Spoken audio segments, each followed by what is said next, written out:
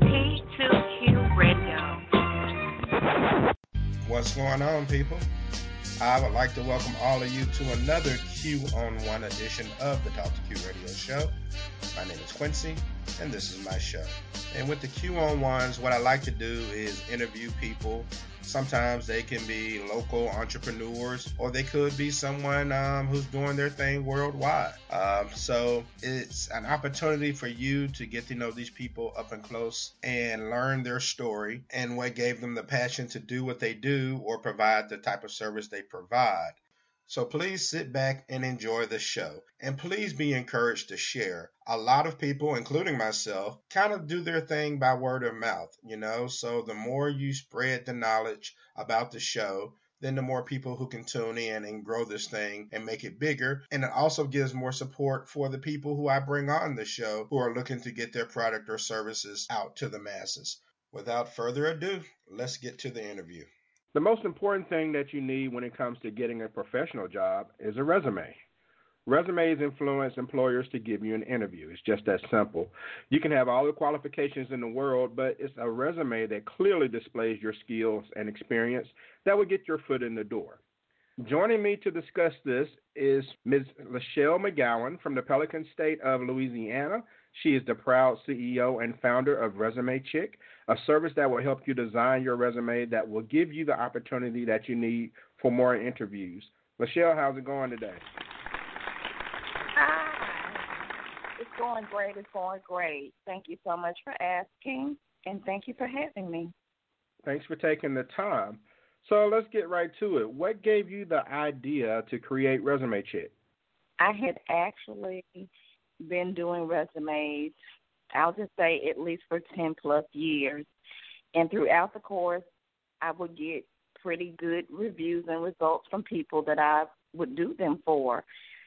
During the pandemic, of course, just with the different course of the workforce and everything, the demand was getting to be higher and higher, and again with pretty good results in the clients. So it was then when I decided just to go public and legal with it. So I gave the gist at the beginning of the show of why resumes are so important to seeking a job. But in your opinion, why are they important to the professional employers themselves? Why does a company really put so much stock into resumes? Resumes are very important. It's that first impression. It's your professional face without your actual face. Employers, hiring managers, and recruiters realize and respect that. When you have a nice designed and crafted resume with the right words, it says a lot. They're looking at you put the time in, you did your homework. It's a condensation of your professional record in a professional profile. And it's that first shot that you're getting to even try to get recognized opposed to landing an actual interview. So what are some of the common mistakes that people make on their resume? What have you seen?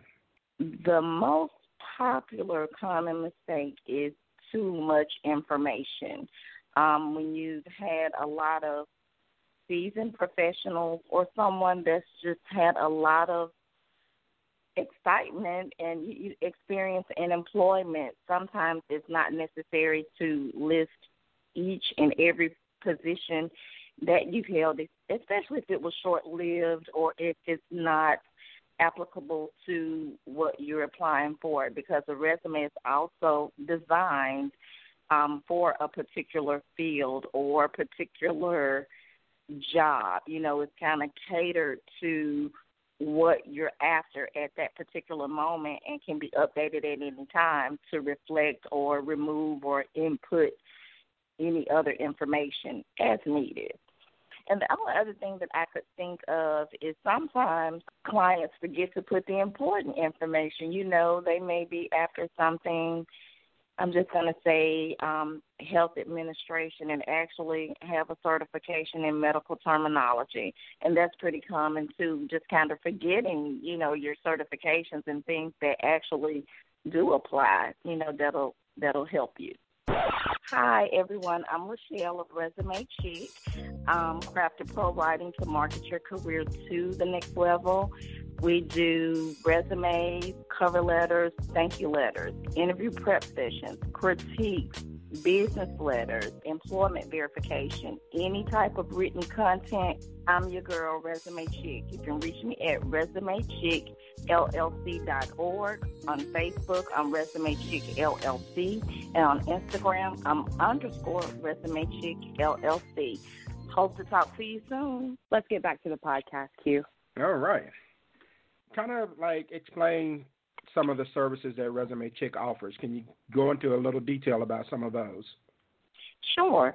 We do several different packages of resumes, just depending on what type of career you have, if you just started, if you're advanced, if you're professional. We even have student packages at discounted rates or whatever. In addition to that, we have interview prep sessions. Those are very beneficial, if you need to brush up on your interview skills, or, sometimes we're young and fresh out of college. We just may not have, interview skills. So that's a really good one that's been very beneficial for a lot of people. I cater to small businesses and contractors for business proposals, business letters, onboarding their employees, employment verification, and I also do critiques for written content, and as well as for people that, have resumes or thank you letters or cover letters that don't want the service, but they just want to critique. So I do that too. Okay, as far as the interview prep sessions, are people able to do that with you virtually?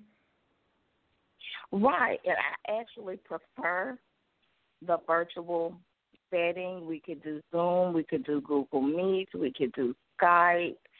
It's so many out there. I think it's one called Hangout. It's a lot of options out there, so that it's because in actuality now, a lot of them, due to everything that's going on with the pandemic, the interviews are offering virtual over anything.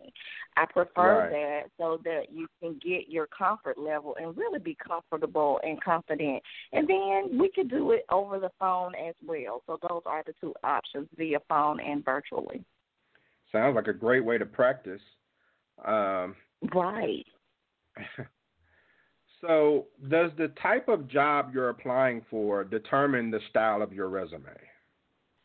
I definitely think so, and I also put into accountability of that person's presence or their personality, because your resume is presenting you, and definitely the career choice or what you're going after matters, just versus you have someone that's a stylist, something that's a little bit more non-traditional. They're going to have a different type of look and appeal to their resume versus your average, well, I won't say average, but your 8 to 5 or 9 to 5 corporate business person versus, your blue-collar worker. So, yeah, that plays a part. Okay. All right. So now something that my mother used to say when I was younger, and she, was always one of the smartest people in the world to me. My mom used to always say, whenever you create a resume, always have what she called a quote-unquote killer cover letter. And it used to tickle me when she said that. She always talked about a killer cover letter. How important are cover letters? I know, right? How important are cover letters and thank you letters when it comes to resumes? Okay. I'm going to absolutely piggyback after your mom.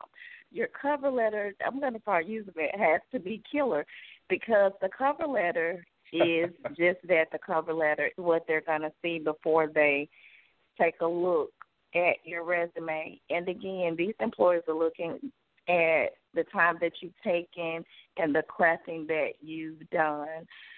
If that cover letter sounds interesting and appealing, as well as touching on points of what's needed that you have in your experience and just kind of leave them wanting more, they're definitely going to indulge in flipping the next page, looking at your resume. So that's absolutely right. And the thing with the thank you letter, and I actually had a member of management to tell me this probably like 5 years ago when I was trying to advance. The thank you letters stand out because a lot of people don't do them. In addition to that, when you're doing the thank you letter, it says just that.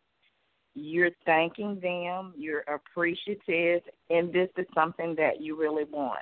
And employers want to hire a like-minded person that's appreciative, that's polite. I mean, it's just kind of touching on a lot of things. So the thank you letter says a lot, and it actually means a lot. All right. Okay, so we'll get ready to wrap things up, but I would like for you to walk my listeners through the steps they would have to take if they were to solicit your services to write a resume. What would they need to provide to you in order to get started? Sure. The only thing I need, if you have an old resume, that's totally fine. The only thing I need is actually your job history and the date. Your role or the position that you play, you can highlight on, some of the duties that you've done. And absolutely, if there's any type of education, certifications, any professional affiliations or community groups that would be applicable or to highlight, your current attributes, that's all I need. It could be on a sheet of paper. You can text it to me. You can email it to me. If you have an old resume, that's totally fine. And, again, you can even email it to me at resumechick2020@gmail.com or just check me out on the website or on the social media. After I get the information, I analyze it, and I'll contact you to see if we could set up a free consult to set expectations, and we move forward from there. Okay. And one more question that I forgot to ask earlier.